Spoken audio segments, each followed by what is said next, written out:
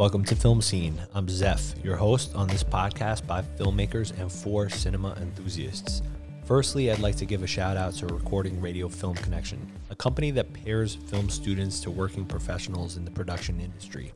This podcast is sponsored by Alphabet City Films. Look out for our debut feature film, The Trouble, out now on Amazon Prime and Tubi TV. For more info about that, check out our website at troublefilm.com. So this is the pilot episode of FilmSEEN, a podcast where we discuss cinema and interview filmmakers to get a behind-the-scenes glimpse on the creative process of making movies, and where cinema enthusiasts such as ourselves go down the rabbit hole on our favorite movies and discuss scenes from our favorite films. So I'd like to introduce my guest today. We have quadruple threat Gregory Blake, who is a writer, director, actor, and producer. Gregg's someone who I've collaborated with on several projects, including Gregg's upcoming horror film, The Smiler, that we shot over the fall. And we're in the advanced stages of post-production with it at this point. Welcome, Gregg. Thanks for having me, Zef. Quadruple threat.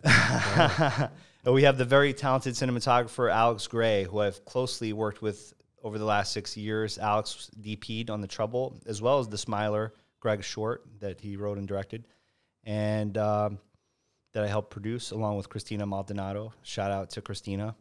Aside from DPing, Alex is also an outstanding colorist, and he does color grading. So welcome, Alex. It's good to be here, and congratulations on your new podcast.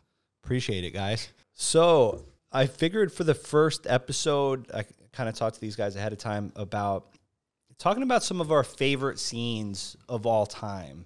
It's January 2nd right now. We just started 2020, so some of the movies, we'll also be talking about some films that we liked in 2019. But I wanted to kind of jump in and talk about some of our favorite films from all time. Then we're going to talk about some movies that we really liked in 2019, as well as some films that came out last year that we'd like to see that maybe we haven't seen. And I want to introduce something called the bunker list at the end, so we'll hatch all that out. Yeah, nice. Do you want to get started talking about your favorite films? Sure. You know, a lot of jump in with both feet here, huh? I think so. All right, I like it. So, Alex? I guess I'll go with the Rear Window. Hitchcock film. I don't know if you guys have seen. You probably I've definitely seen it. Yeah, probably seen it multiple times film. at this point.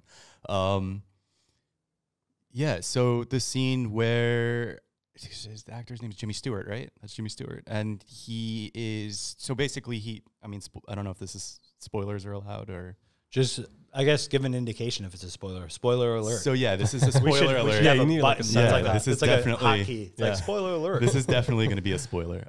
So basically, he spends the majority of the film looking out his window, observing people, not being able to interact with them because he is injured.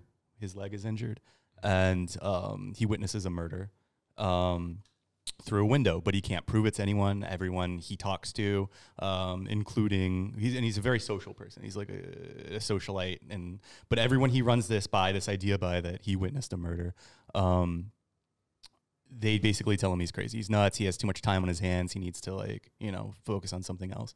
But anyways, my favorite scene from that film, which I think is like just so good cinematography wise, and in like just directing and just is the confrontation where the person he's been accusing of the murder is in his apartment looking at him, looking at Jimmy Stewart, and Jimmy Stewart's in the chair, and he has his leg, his leg is messed up. He can't move. He couldn't defend himself if he wanted to, but he gets confronted, and just the tension in the scene and the atmosphere in the scene, and they have his like they really play with shadows in this scene. It's kind of like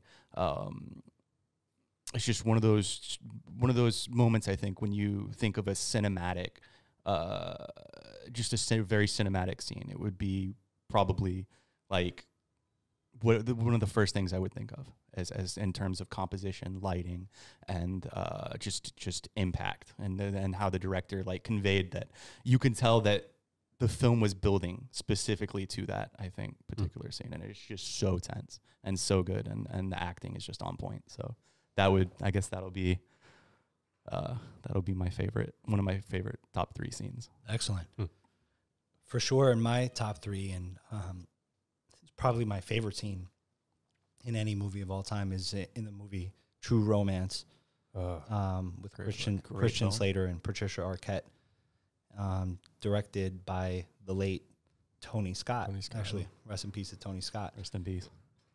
There's a scene where Dennis Hopper, the great Dennis Hopper, played Christian Slater's dad, and he lives in a trailer. He's like a security guard, and these gangsters show up to his door, and Christopher Walken is in the scene. I know exactly what scene. Yeah. And they're inquiring about where his son is, and the dad obviously catches wind of who these guys are and what they're looking to do with his son, and they sit him down. They're interrogating him. They're roughing him up, and basically Dennis Hopper goes into this monologue about how Sicilians basically aren't white, that the Moors conquered them. And I just love how it's completely offensive, but what I love about the scene is the subtext of it, that he's just trying to get under their skin so that they end up, spoiler alert, they end up killing Dennis Hopper so that he doesn't divulge the info about where his son is, And it's just beautifully acted, amazingly lit, just the compositions, and James Gandolfini, a younger James Gandolfini who played Tony Soprano, is in the background, and just the tension of the scene. More James Gandolfini in my life, please. Right. There's not enough of that guy. Absolutely. So another actor who's, died tragically young. And I just love that scene. I just think it's exquisite filmmaking. It is. That's definitely one of the top moments in cinema history that I can think of as well. It's really good. It's an excellent one. Yeah. Good choice. Should I go? Just keep going? Yeah, I guess. All right. We'll kind of do the rounds. And Okay. There's not really any rules, whether you think it's the best scene ever in cinema history or something that impacted you greatly, or just... I feel like I would have to take weeks to really catalog a bunch of scenes. You know what I mean? These are some things that came into my mind. I was that's kind of what it's about. It's just kind of a discussion of scenes that are just that you love or impactful, or moved you in some sort of way, or stuck with you. My favorite film of, I think it was 2015 was when this was released. Drive is the film. I'm a huge Ryan Gosling head. 2011? God damn, I'm old. Your producer just put up. I feel so old right now. Shout out to our producer, 2011. Jonathan D. Filippo. Why did I think it was 2015? Thank you, John. That's weird. All right, well, whatever. 2011 was one of my favorite film that year, and I was really big into Ryan Gosling at the time. I still am. Let's be real. I just love every actor. I love everything the guy makes, and this was for me, I think, probably peak Gosling. Just like the perfect role for him in every way conceivable, and this probably was one of the films that sparked this thing that seems to follow him. People feel like criticizing him, so they come up with, well, he doesn't always have lines in movies or whatever.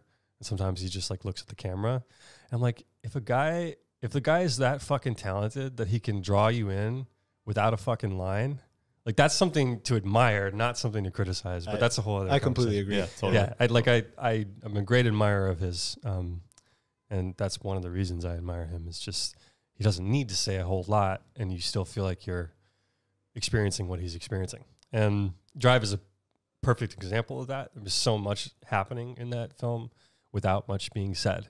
And the scene that I'm thinking of that really sort of exemplifies that is the Real Human Being scene, where the song Real Human Being is playing, and they're driving.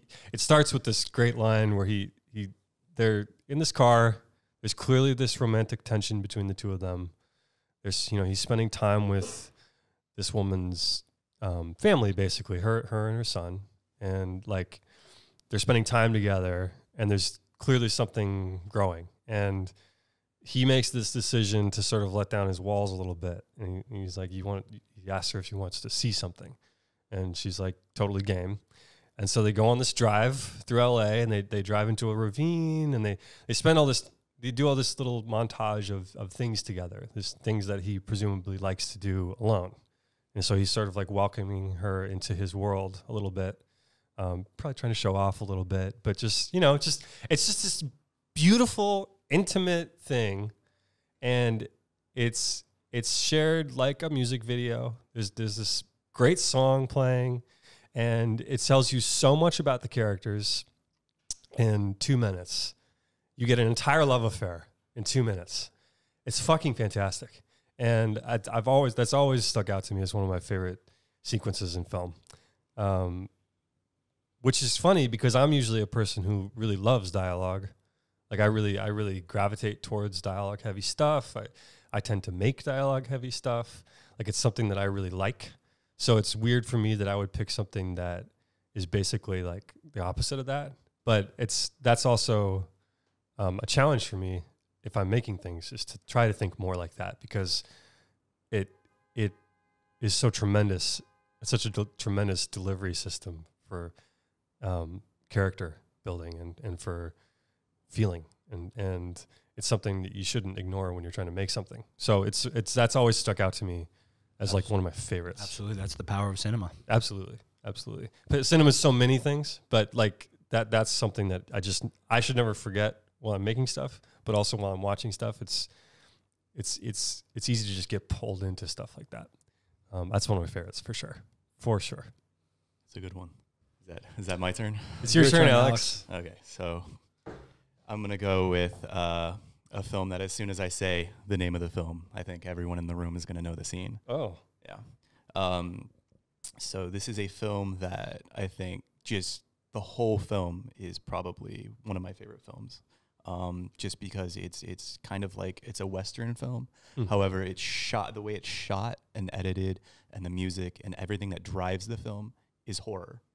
It's like it's very interesting. It's just a very interesting combination. So the name of the film is There Will Be Blood. Oh, yeah. And now everyone already knows the scene where Daniel Day-Lewis walks all the way across the room and drinks Paul Dano's milkshake, basically. So I think that is one of the most memorable scenes, not even specifically for cinematography, which is interesting because this film is one of the most beautifully shot films, I think, available today.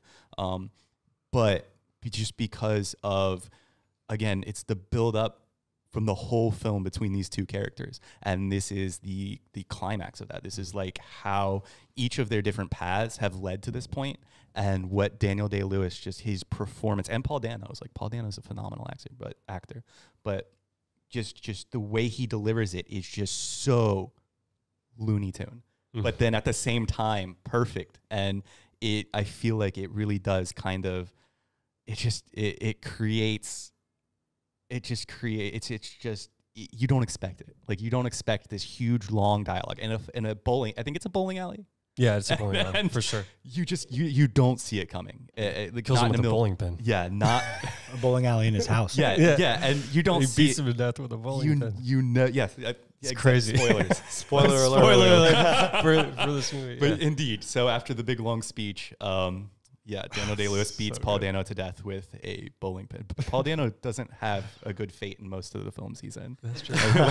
That's another, that scene is another one of those, another scene where the conversation surrounding something like that kind of overtakes what it actually was. Like, and there's a reason it left an impact on so many viewers that we make jokes about it. It's not even the most well-shot film in cinema. It's not like, you don't remember it for the way it's shot, but you remember it for the performance, the dialogue, the shock value, just and again, the whole film is leading up to that point between those two characters. And they're such strong characters. Like, they're such like strongly built and emphasized their development throughout the film is perfect. Their just the everything that surrounds them in the atmosphere into what made them who they are is so apparent, and it's so on their sleeve. And at that moment, it's just like that just, you knew, you felt it was coming, you knew it was coming, but you didn't expect it to happen that specific way. It's just such a good, it's a really phenomenal scene. And I think, film. yeah. I drink your milkshake. I walk all the way across the room and I drink your milkshake. And the best part is it gave everybody drinking milkshakes an opportunity to make a joke for the rest of their life, you know? I think that Steal your friend's milkshake. I think that scene, will stand the test of time for sure. Yeah.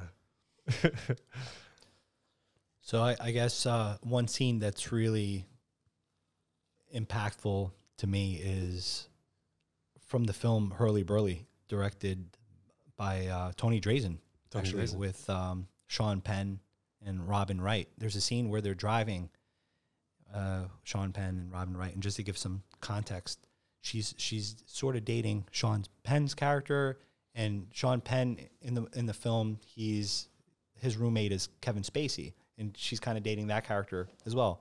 He's like, hey, like, what do you want to go out to eat? Like, what kind of food do you want? Do you want like French, or do you want to go to this other place? Do you want to go to Japanese, like have Japanese food? And I might be messing that up actually,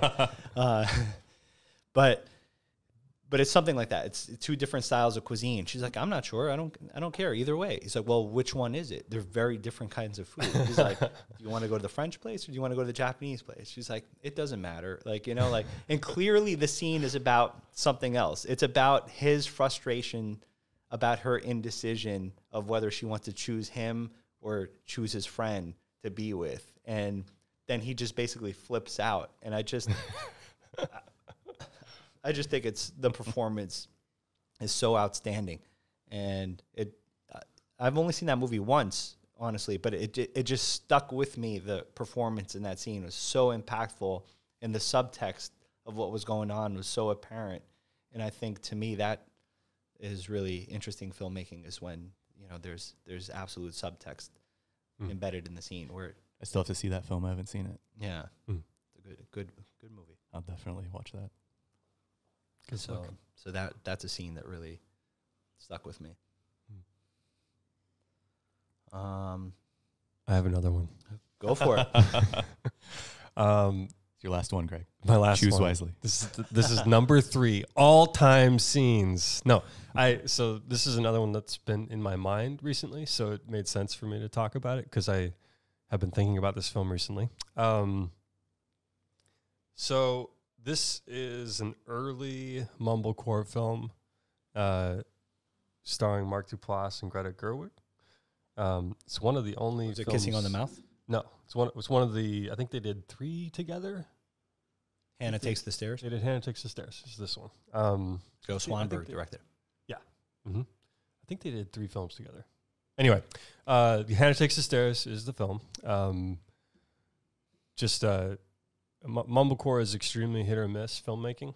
I happen to really enjoy mumblecore films, but it's definitely like, even for a fan, I think even a fan can admit like more than half the time. I agree. I'm in the same almost boat. Unwatchable. But I mean, really. Yeah. But Hannah Takes the Stairs is what everybody who ever tries to make one of these films is aiming for. It's just a masterfully crafted and beautifully performed, and just a really elegant film. And Hannah Takes the Stairs has this moment. It's a big breakup scene. It's like, I use that in quotes, the big breakup scene, right? Like a lot of movies have the big breakup scene. I just watched one last night. Marriage Story has a big breakup scene, so to speak. There are a lot of these films, a lot of films have them. And they are often very effective, very, very, powerful to watch, very moving. Why I like this scene in Hannah Takes the Stairs so much is that it feels so real. Like a breakup where there isn't a lot of screaming and shouting. There's not a lot of, big grand statements or even tears. It's just two people realizing that it's over and trying to find the words to be like, we're out. Like she sort of starts the conversation and she's kind of dancing around it, and you can tell instantly that he knows what's happening because he kind of stiffens up, and eventually he's like, well, I'm breaking up with you because you can't do it yourself. And it just feels so real. The conversation feels so real and unsatisfying. And I think that's what a lot of films get wrong in breakup scenes is there seems like there's finality at the end. And again, that can always work. It can always be very powerful to watch. But what makes this one so compelling to me is that at the end, you just feel like there's still this feeling hanging over these people. Like it's just very unsatisfying. And I think breakups are unsatisfying. Like there's really no point except for way down the line when you realize you're not in love with that person anymore or something where you're like, oh, okay, this is over. Like it doesn't happen in one conversation, especially that conversation. That conversation is usually heavy and full of, unfinished business. And I think this film just totally nails it. And I've always had that in my head as like a gold standard for that type of scene. So that's my pick. Yeah, number 3. That's a good pick. And I know for a fact that film was heavily improvised. So I wonder. Yeah. I would love to know what their process was, or if they just had kind of that in an outline, or if that scene was a little bit more written. Yeah, it makes me curious. I'm always curious about that too with mumblecore, because there's often times where you're watching it and you're like, well, this is clearly written. I mean, like, and then there's other times where the lines are really blurred. And that's what you're going for. And that scene is perfect that way. It's yet another movie I have yet to see. So this is great. I'm getting like a whole list of things I need to watch. Cinematographer will almost never like a mumblecore. I'll tell you this right now, because that is usually not a focus of the film. Right. It's usually takes a back seat. So there will be a lot of scenes where you're only seeing like someone's nose and like part of their eye or something, and there's like dialogue happening. It would drive you crazy. But if you could get past that, and just like watch the film for like what it's designed to be, you might find yourself really drawn into. It's funny you say that, because I think The Trouble was written initially as a mumblecore. It was. In fact, it was. And then I came in. But I know shot it completely differently than how mumblecore would be shot, probably. Partially true. I knew that we were going to depart from mumblecore in that sort of sense, because I loved, and so even earlier on, we were joking around and calling it Bronxcore, because we were like, hey, this is going to be something different than mumblecore. This is like our answer to mumblecore, because what I love about mumblecore is just the improvisational style and the kind of punk rock attitude toward the filmmaking. Like, hey, we're not gonna wait for like a studio to green light us. We're just gonna take a camera and make this thing happen. And I love that. Mm-hmm. But as somebody that appreciates shot compositions and cinematography, I wanted to see if we could take that kind of mumblecore attitude toward filmmaking, but still kind of make it something, actually that's shot sort of well. Well, which is what the Duplass brothers do now. I mean, they have absolutely mastered the art form. So now they do combine a lot of their initial goals with mumblecore, but tying it into a nice little Netflix bow, right, which is what I think you were trying to do with The Trouble. So the form has sort of evolved. Mm-hmm, definitely, yeah. So another scene that this is sort of maybe this is more of a sequence than a particular scene, right? Because a lot of people might acknowledge this whole sequence in Stanley Kubrick's 2001: A Space Odyssey, when the ape men discover the obelisk. When I saw that, so let me give you a little backstory to that film. I think it's a film that's only fully appreciated on the big screen. Can I pause you for a second? Absolutely. It's relevant to what you just said. Have you seen it in 4K? I have it in 4K. Yeah. I think it's fabulous. Really? Actually, you know what? I haven't watched it in 4K. You should come over and watch it at my place. Be happy to, because I was so disappointed that I bought the Stanley Kubrick like Blu-ray box set. Yeah. And then I found out when I was displaying it on my TV, it actually tells you the resolution. You could look up the settings. It was only 720, and you could tell it's you could tell it's not fully you should HD. See it in 4K. I'm like, oh, man, it's pretty good, man. Yeah, I'm not gonna lie. But I did see a restoration that's it was at the IFC Center. That's the way to see it. 50-year anniversary. To be clear, I'm not implying that my television is going to be better than the IFC Center, but I just, but yeah, I know what you're saying. It's at least comparable to seeing view. in the theater, or at least, the next best thing, Yeah. you could say, Yeah. right? So I tried to watch that movie numerous times, like even in the 7th grade. I remember my teacher showing it to that in earth science, and I just was just like tuned out. I'd watch it on TV, and it didn't quite resonate with me. And then until a few years ago, then I saw it on the big screen at the IFC Center for, I think they were doing at the 50-year anniversary of it. Yeah. And I was blown away of just not just how that movie just holds up. It was just so far ahead of its time that it's incredible. So in the beginning of the film, there's the sequence that's called the Dawn of Man sequence, where you have it's like the precursor to the cavemen, that they're not quite evolved into Homo sapiens yet. That they're these ape men, and they discover this thing that's like an obelisk. It's just this black quartz structure that's not just a natural stone. It was clearly, it's a monolith. That's actually what it is. It's a monolith.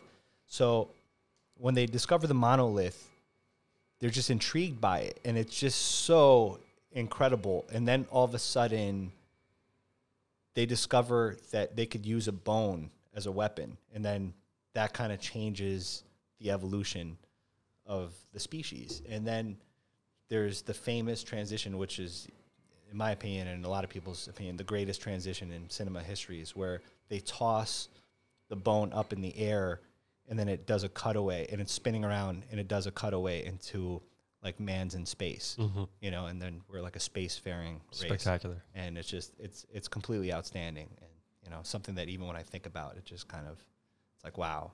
Yep. Chills. Yeah, chills. Totally. Yep. Absolutely. So that's definitely on my, that's a good one. My top list. Yeah. And I have a lot of others, but those are 3 scenes that I thought would be worth mentioning. One of my favorite parts about that too is that it's a movie that you think about like all this other stuff that happens in that movie, and sometimes you forget that there's this whole ape story in the beginning, and when you rewatch it, it's like, oh man, I forgot all about this. Like not in a bad way, not like it's a forgettable. It's like it feels like a whole separate film almost. It's a journey, right? It's like a short film starting the film, yeah. Correct. And it's all so tightly crafted. Just amazing. Yeah, it's so amazing. And he used rear projection as a technique, which was like a precursor to like doing chroma key and green screen. This is like before people were doing green screen and that sort of thing. Kubrick was just a master of using rear projection to get images in the background. Was it, I think Woody Allen who said every time he watched the film, it got better for him? Like the first time he saw it, he hated it. Second time he saw it, he's like, okay.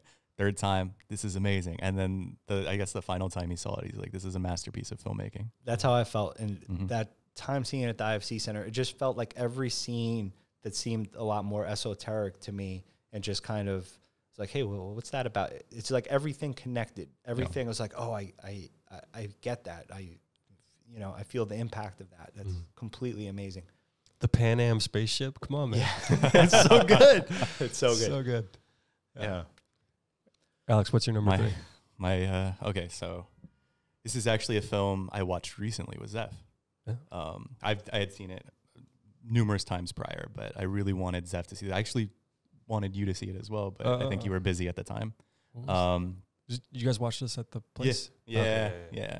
You were invited. I was invited. I do remember this. Calling you out. Yeah. Yeah, thank you. That's permanently burned into the tape. It's a film I think every aspiring director needs to watch. I think anyone who wants to be a director. Are these all just digs at me?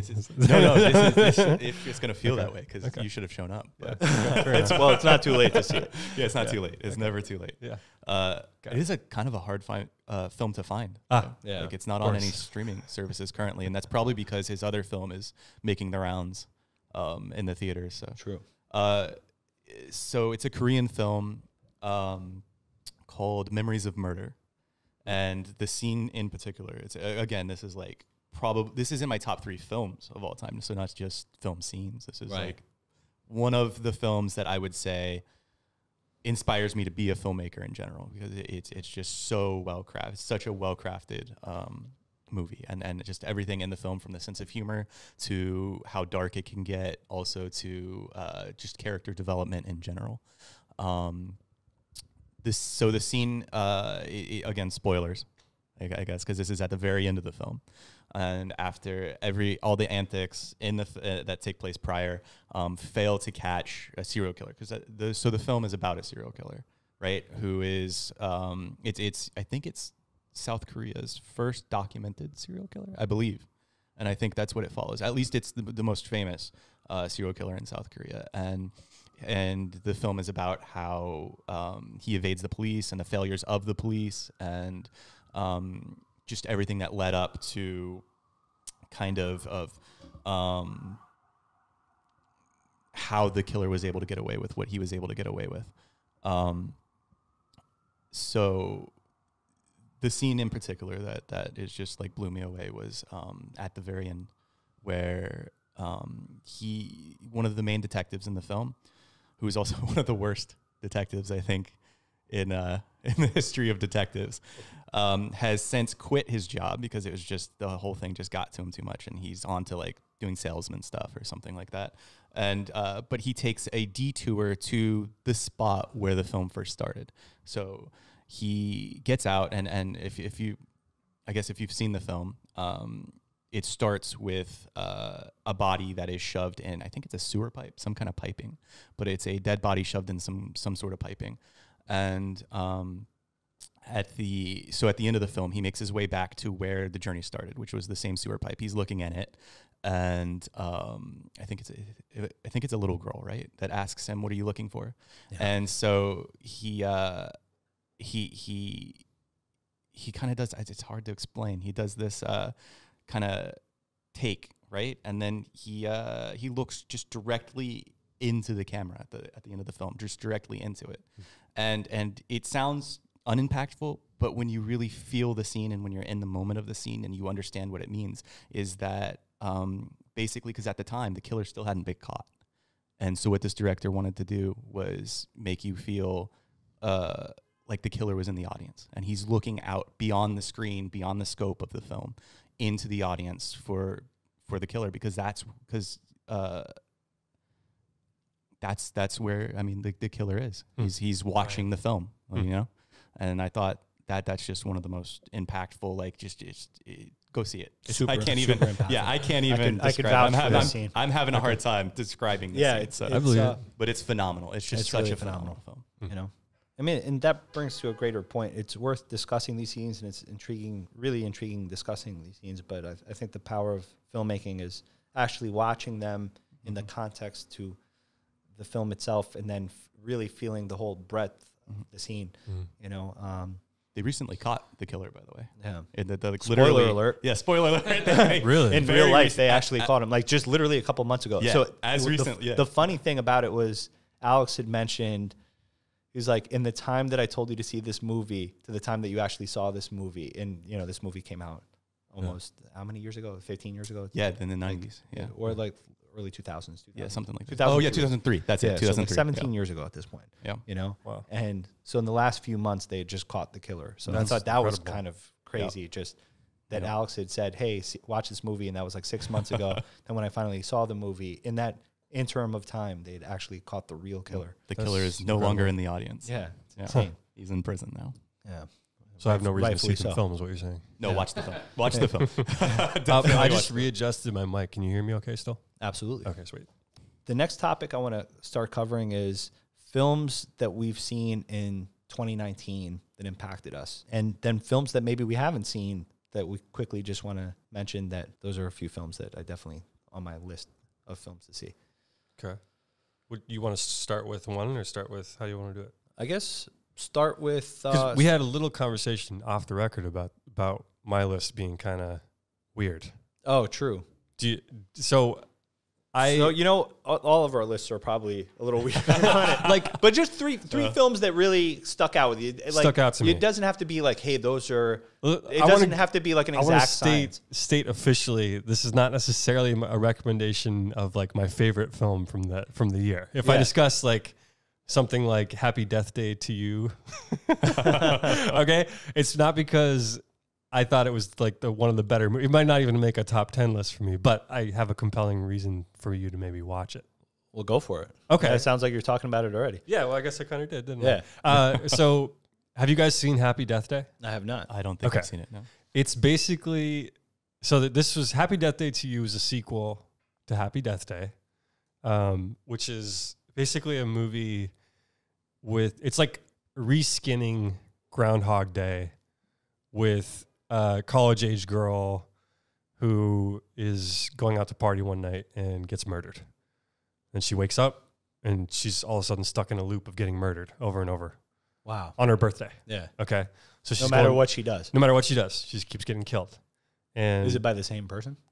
well, that's the whole movie's about. Okay. Is trying to figure out who the fuck is killing me. Yeah. It's really Well, interesting it premise. sounds intriguing. Yeah, it's a very cool premise. You would think based on the previews and stuff that it's a completely avoidable film, just in terms of like, oh, this looks like, you're schlocky or whatever. But it's surprisingly heartfelt, surprisingly well crafted. Like, it's just a really fun movie to watch. So Happy Death Day to You is the sequel to that.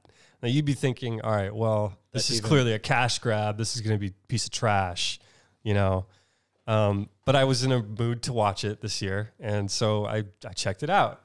It really surprised me. It's like a surprising film because it kind of starts in a way that you think it's going to start. And I don't want to say too much because I really do recommend watching both of these films.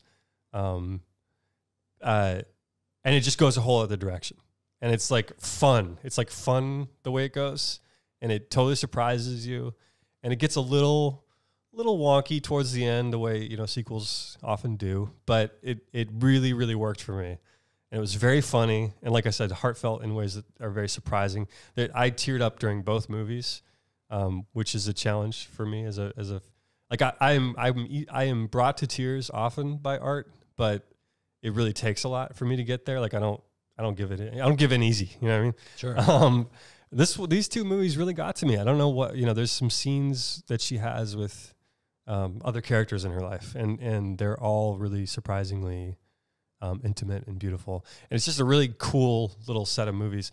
And I know that the director wants to make a third, but I don't know if they're ever going to let him. But it's just unfortunate because it's a surprising film. I would definitely recommend checking. If you're going to watch Happy Death Day to You, you absolutely have to watch Happy Death Day first, though. Well, you've convinced me. I'm going to check out both of them. They're fun watches. They're not the kind of watch where it's like I'm recommending a 3-hour tearjerker or something. It's an hour and a half. It's fun. You pop it on. It's a really good couple of movies. Nice. Blumhouse Pictures. Awesome. Yeah. That's my first. Not Once Upon a Time in Hollywood. How about you, Alex? So this Happy is Death Day. Movies that came out in 2019. Notable. So Notable films. Notable that you're like, films. wow, that came out last year, and I really enjoyed that. Has anyone seen Joker? Oh, I think everybody's seen Joker at this point. Yeah, baby. And Is that's that a good just one. a given? Should I That's just a not? great one. Well, that's- should I just that's I don't why think I it's was- just a given. I think it should be talked about because it's not on my list, although it should be. It's because it was so impactful. To be clear, that would totally be in like my top 5 Right. if that's what the list we were doing. But and I'm happy to talk about it. Yeah, it was. Obviously, it's a It great. was so good. Yeah. You know. Is that your film? Should we get into it? Yeah, let's just do it. Let's get into it. Let's do it. That's what the people paid for. Yeah, good choice. Yeah. Very good choice. Joaquin Phoenix. Why did you pick it, Alex? I just watched it on Christmas. I rented it and ordered some Chinese food. I know the best way to see it would probably be in cinema, but I do have Dolby on my TV, like the Dolby Vision HDR color, so it looks nice. Probably not as good as in theaters, but yeah, it's a great movie. I think it's a phenomenal film. I love Joaquin Phoenix's take and the director's take on the Joker, who is from the conception of the Joker, since he has been portrayed on television, it's usually you think Mark Hamill. You think like this sarcastic, really witty, overly confident character. So to see Joaquin and what was the director's name again? Todd Phillips. Todd Phillips. So to see Joaquin and Todd Phillips like work together to craft this entirely different take, where he's just so pathetic. Even when he gains his confidence, there's still a semblance of who he used to be in there. You know, there's this like kind of really beat down, pathetic, real character, and he doesn't feel like a comic book villain at all. So it was really interesting to see a character that makes sense not to have like kind of the usual trappings of an overly confident comic book villain, especially with his origins where he hasn't built up to that point yet. And it was a really, really good film. And I know it's a little bit Joaquin Phoenix, the film, for sure. But yeah, definitely. which I'm completely okay with. For the record, he's one of my favorite actors. Exactly. It's just. Have you seen the documentary that's literally that? Yes, I have. It's highly, it's phenomenal. That's I'm familiar with it. I've just never actually watched it. It's hilarious. Don't watch it as a documentary. Yeah. Okay. Yeah. It's more Because I don't think it actually is. Yeah, it's more of That's a a whole other performance. conversation. It's more of a performance piece, I think. Yeah. But it's a great film. I think for 2019 to have a film like that in it, I think is extremely important as well, because cinema currently is veering away from that, especially when everywhere you look, it's superhero movie after superhero movie after superhero movie. So that's where I want to stop you. Because that's one of the most compelling things about Joker to me. Yeah. Is that I totally feel that way. Yeah. That like I am so oversaturated with superhero stuff. And of course, bunch of, 30-something filmmakers sitting in a room are going to start to like, man, I'm so tired of superhero film. Why doesn't someone finance my indie picture where I talk about fucking, the death of my grandmother or whatever. But like it's true though. It's just a bit much. It's getting to be a bit much. There's television series, there's web series, there's major motion pictures. You don't think of Joker as a superhero film, but it fucking is. There goes our Marvel deal, guys. Don't worry, I'm not getting a Marvel deal. It's Taxi Driver wearing a superhero movie. Exactly. Mask. And that's what makes it so brilliant. Yeah. Is that, and again, I've seen one of the movies on my list that we're probably not going to get to is Brightburn, which is another sort of alternative superhero story. And there's a reason these things are really compelling to watch, is because we are a little oversaturated. So it's natural that films like this are coming out, or Bad Boys. Have you seen this television series? No. Yeah, or I may have been talking about The Boys. Oh, The Boys. Yeah, sorry. That Boys was great. Can we cut that out? Phenomenal. Yeah. The Boys, like these sort of alternate takes. Yeah. Joker is head and shoulders above all. It's cool. Also, I've been following Todd Phillips' career. Shout out to my boy Jeff Cutler, because I was talking to him on the phone. I was like, hey, you know who directed Joker? It was Todd Phillips. Hangover, that directed not just The Hangover in old school, but he directed a really underground, it became sort of, a cult hit, this documentary when he was fresh out of NYU film school about this shock rocker named Gigi Allen. And the name of the documentary was called Hated. And it was a documentary that I saw when I was 14 years old because my friend Jeff had it. And, then it's kind of cool watching this director's career progress over the years and kind of what he's ascended to, like the kind of filmmaking that he's doing now. And it's, so that's pretty incredible. Gigi Allen is definitely someone you don't want to put into Google image search. Right. Right. Yeah. Not sure what's going to pop up. You don't want, you exactly. Do not do that. Don't do it. Soil alert. Yeah. So good choice. Very good choice. Uncut Gems. That's right. in my 2019. Now, does it count if I saw it? Oh wait, no, I did see it last day of 2019. It came out. Yeah, it came out in 2019. So Sure. it's a 2019 film. Yeah. That blew me away, and also interesting to see how the Safdie brothers, their career is progressing. Been fans since they did Good Time. Yeah. Gregg put me onto that movie. I did. Yeah. Thanks for the credit. Yeah. Public credit. And I saw it. I remember seeing it on my birthday 2 years ago, and it blew me away. I saw it again in the theater, and so if you're not familiar, if you're only familiar with the Safdie brothers, I'm just saying this in general for if you're listening to this some point in the future, and you're only familiar with the Safdie brothers via Uncut Gems, you must see Good Time. Yes, must see Good Time. Crucial watching. It's a stupendous film. Yeah. And if you like Uncut Gems, you will absolutely love Good Time. Absolutely. And Uncut Gems, what I thought was interesting about it, without wanting to give away any spoilers since it's fresh in the theater, but I like when a film surpasses the trailer. So I thought the trailer made me want to watch the movie because, you see Adam Sandler in this really intriguing sort of role where he's not playing, just a caricature of himself. He's actually getting into this character performance. And from the first moments of the film, this is already bigger than the scope of the trailer was.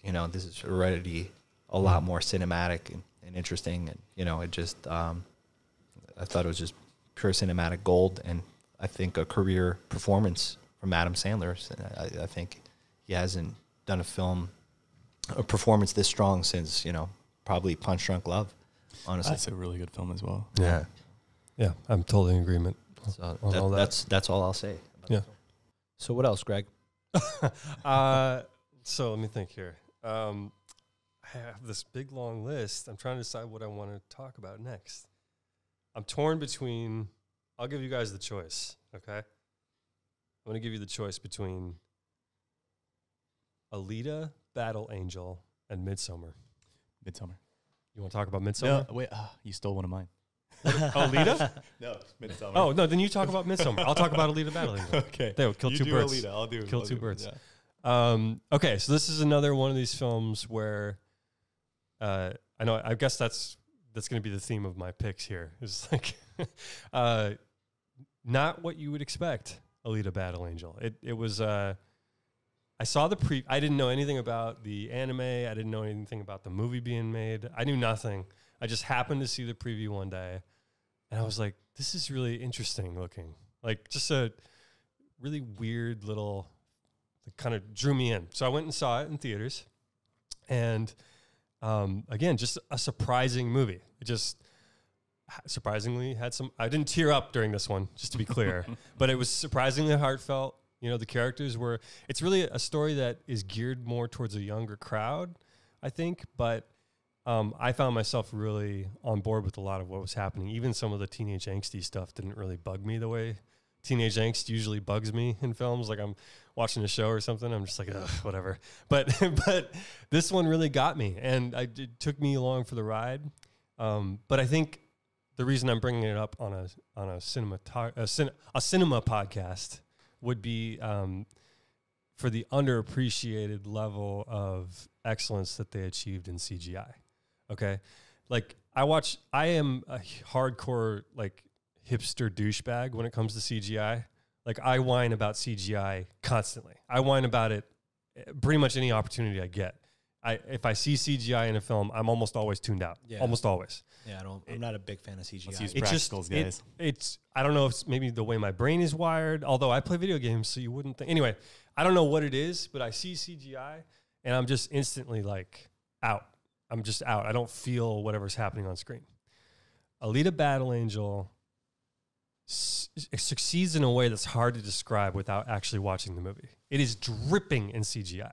Like there are characters who are clearly it's a guy's face has been molded onto it, but it works so well and it's so beautifully crafted. It's a must see, I think. Was the CGI better than Cats? Oh my God. Like not even, it's not, well, that's a great example of a film that doesn't do it. Yeah. But Alita Battle Angel is worth a view just for the sake of watching how good CGI can be done.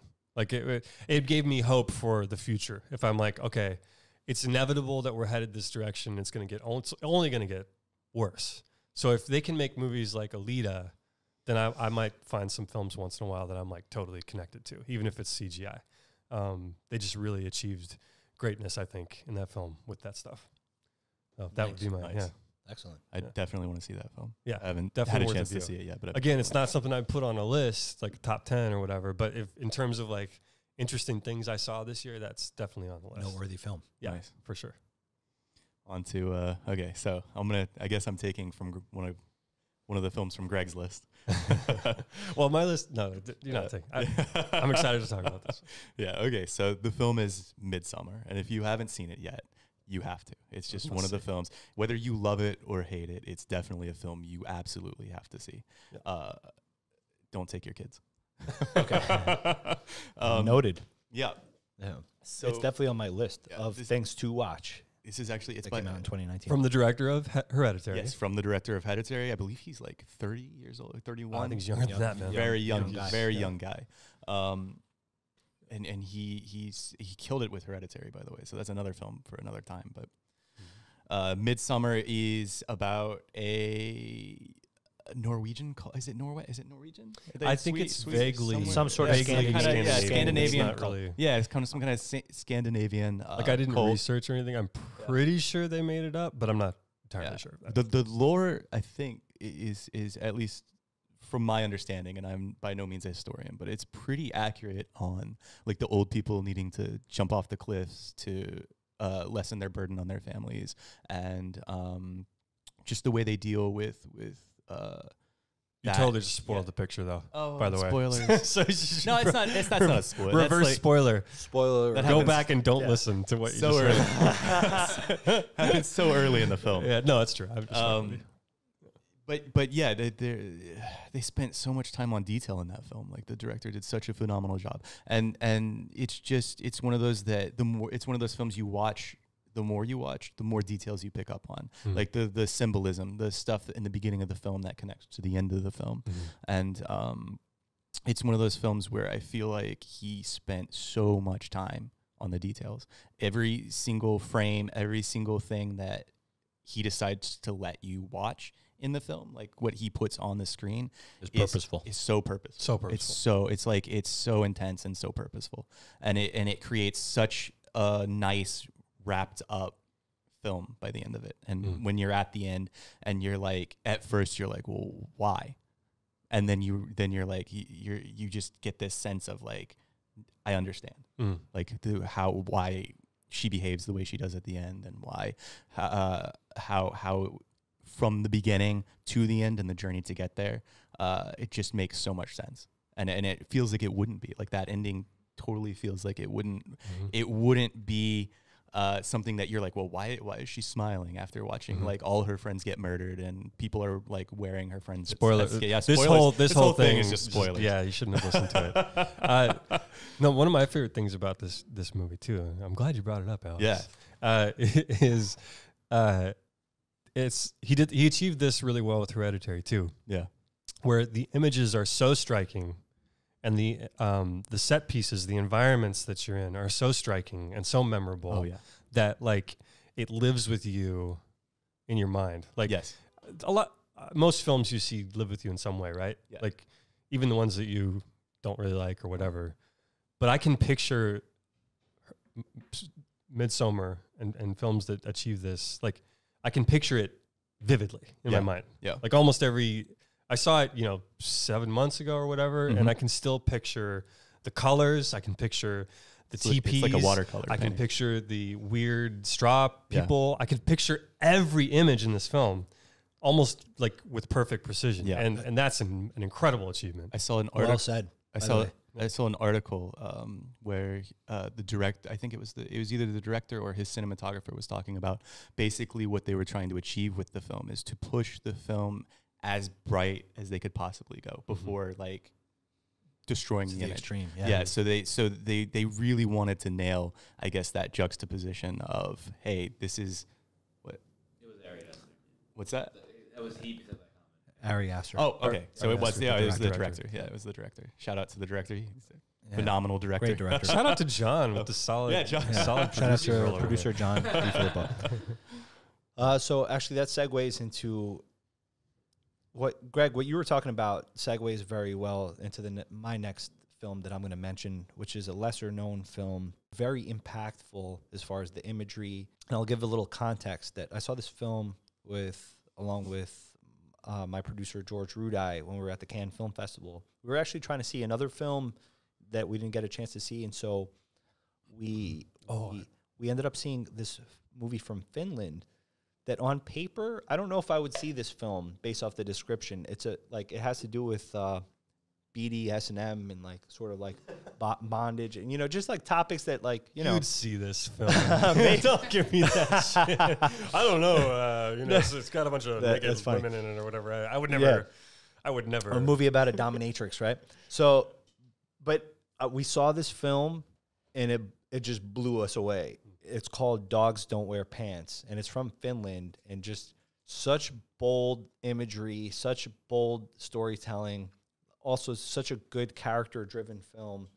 and really just, you know, I know that this film didn't have a wide release, and it's a foreign film, but I can't recommend it enough. It was just, they did such a good job, just really going there. Do you know anything about its release in the States, if that's coming, or has it happened? That's a good question. I got to look into it. I don't know anything currently about their distribution deal, but I hope it does actually get released in theaters over here. Yeah. Yeah, because it's really worth watching on the big screen. You know, I remember you telling me about that. Experience. No plans yet, so yeah, Hmm. I'll find out. You know, once I hear, we'll give an update. Well, not all of us can go to Cannes. I'd like to thank you in advance for the tickets. Yeah. Eventually, we'll get there. Yeah, we'll get there. Cool. And, you know, maybe, I don't know if you guys want to talk about a third film. You know, what I'll do is, maybe just for the sake of time, I'm just going to mention a couple of other films that I saw in 2019 without going into detail about them. And then I'll mention a few films that that I didn't get a chance to see in 2019 that I would like to see. So a few other films that I saw that are certainly noteworthy in 2019 are certainly The Peanut Butter Falcon. That was with Shia LaBeouf and Dakota Johnson and a guy named Zachary. I don't remember his last name, but he was actually a guy that plays a character with Down syndrome. And actually, they got an actor with Down syndrome, which I thought was really kind of cool. Really cool. That they pulled it off really well. Great character driven. I'm glad it wasn't Sean Penn playing someone with Down syndrome. Zachary Gottsagen. I hope I'm not butchering his name, but he did a tremendous job. And The Irishman, Scorsese's film, The Irishman, that was definitely a great film of 2019 that, you know, long anticipated, and he really delivered on that one. And of course, Once Upon a Time in Hollywood, you know, awesome film, Tarantino. Probably my number one for the year. Personally. Yeah, great film. Yeah. So, and then a few other films that are on my list of, you know, top films to see that came out in 2019 that I think all of them, if I'm not mistaken, premiered at Cannes. The Lighthouse, Parasite certainly won the Palme d'Or at Cannes. That's the one you haven't seen that you'd like to see? Yeah, that haven't seen that are absolutely on my list. That's on my list. By the way, Parasite is the same director that did Memories of Murder. Same director. Yeah, phenomenal director. And Midsommar. Yeah. Definitely want to see Midsommar as well. You have to see it. But definitely Parasite at the top of that list. Parasite's up there for me too. Yep. And actually Lighthouse, I haven't seen that one either. How about you, Greg? So any films that you've seen in other films that you've seen in 2019 that are noteworthy that you want to just rattle off real quick, and ones that you want to see? Yeah, I mean, obviously the one none of us have mentioned that was probably one of the biggest films of the year is Us. If you haven't seen it, I haven't seen it, but I definitely want to see it. That's also on my list. Us is up there. You could talk about that for a while. Knives Out, I saw. Oh, that's also on my list of films to watch. Excellent. And then, you know what? I'm going to give a little shout out to a film called Glass, which is right in the beginning of the year it came out. It's probably been forgotten by now, which is unfortunate. But Glass, to me, I'll just say a couple things on it. I think is... So I loved Unbreakable. I was okay with Split. And when the concept for Glass was sort of becoming public, the idea of tying these films together and making it a trilogy, almost like retconning it, like going backwards. It was never the intention necessarily, but we're going to try to tie these things together. I thought it sounded ridiculous. And I'm a guy I give Shyamalan a lot of leeway. I just really love his films, and I think he gets a bum rap, and I think it's unfair sometimes. So I was really going in with the mindset, like, even for me, this seems like a lot. Like, what is this guy trying to do here? And it kind of blew me away. I was surprised at how well it worked, especially when you consider that it wasn't ever really designed to be that way.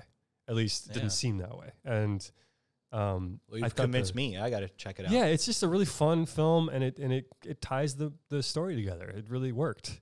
And the fighting scenes are fun. It's just a fun little flick. Nice. Yeah, that'd be on my list. How about you, Alex? Any other films that you saw? Not on my top 10. Just saying, I enjoyed it. It's notable film. It doesn't have to be. It's notable. Notable. I'm trying so desperately to find a film that I watched in 2019.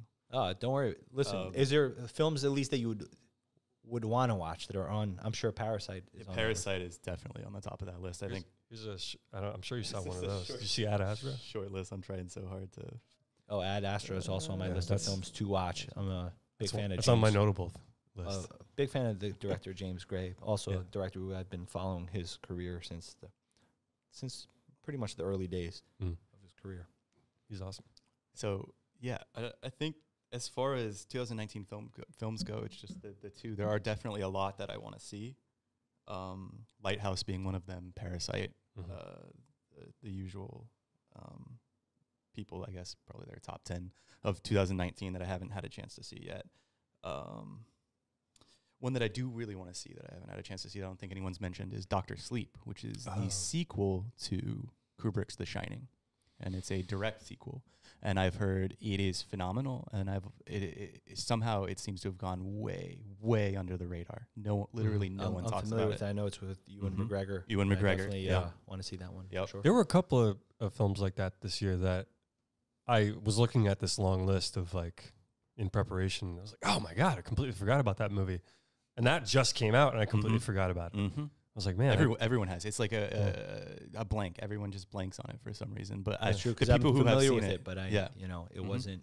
I think because The Shining, as in particular, as a film, it's such a great film, but there was that whole controversy where Stephen King sort of disavowed it, and then they made a later version that was more truer to the Stephen King adaptation. So there's that whole convoluted thing that happened that, I've heard. I've never understood that. I think for me, that was the whole thing that kind of maybe like, that's why Dr. Sleep sort of went under the radar for me. I've heard if you're a writer, like, and you have a major novel that gets sold, like, I've never understood not understanding.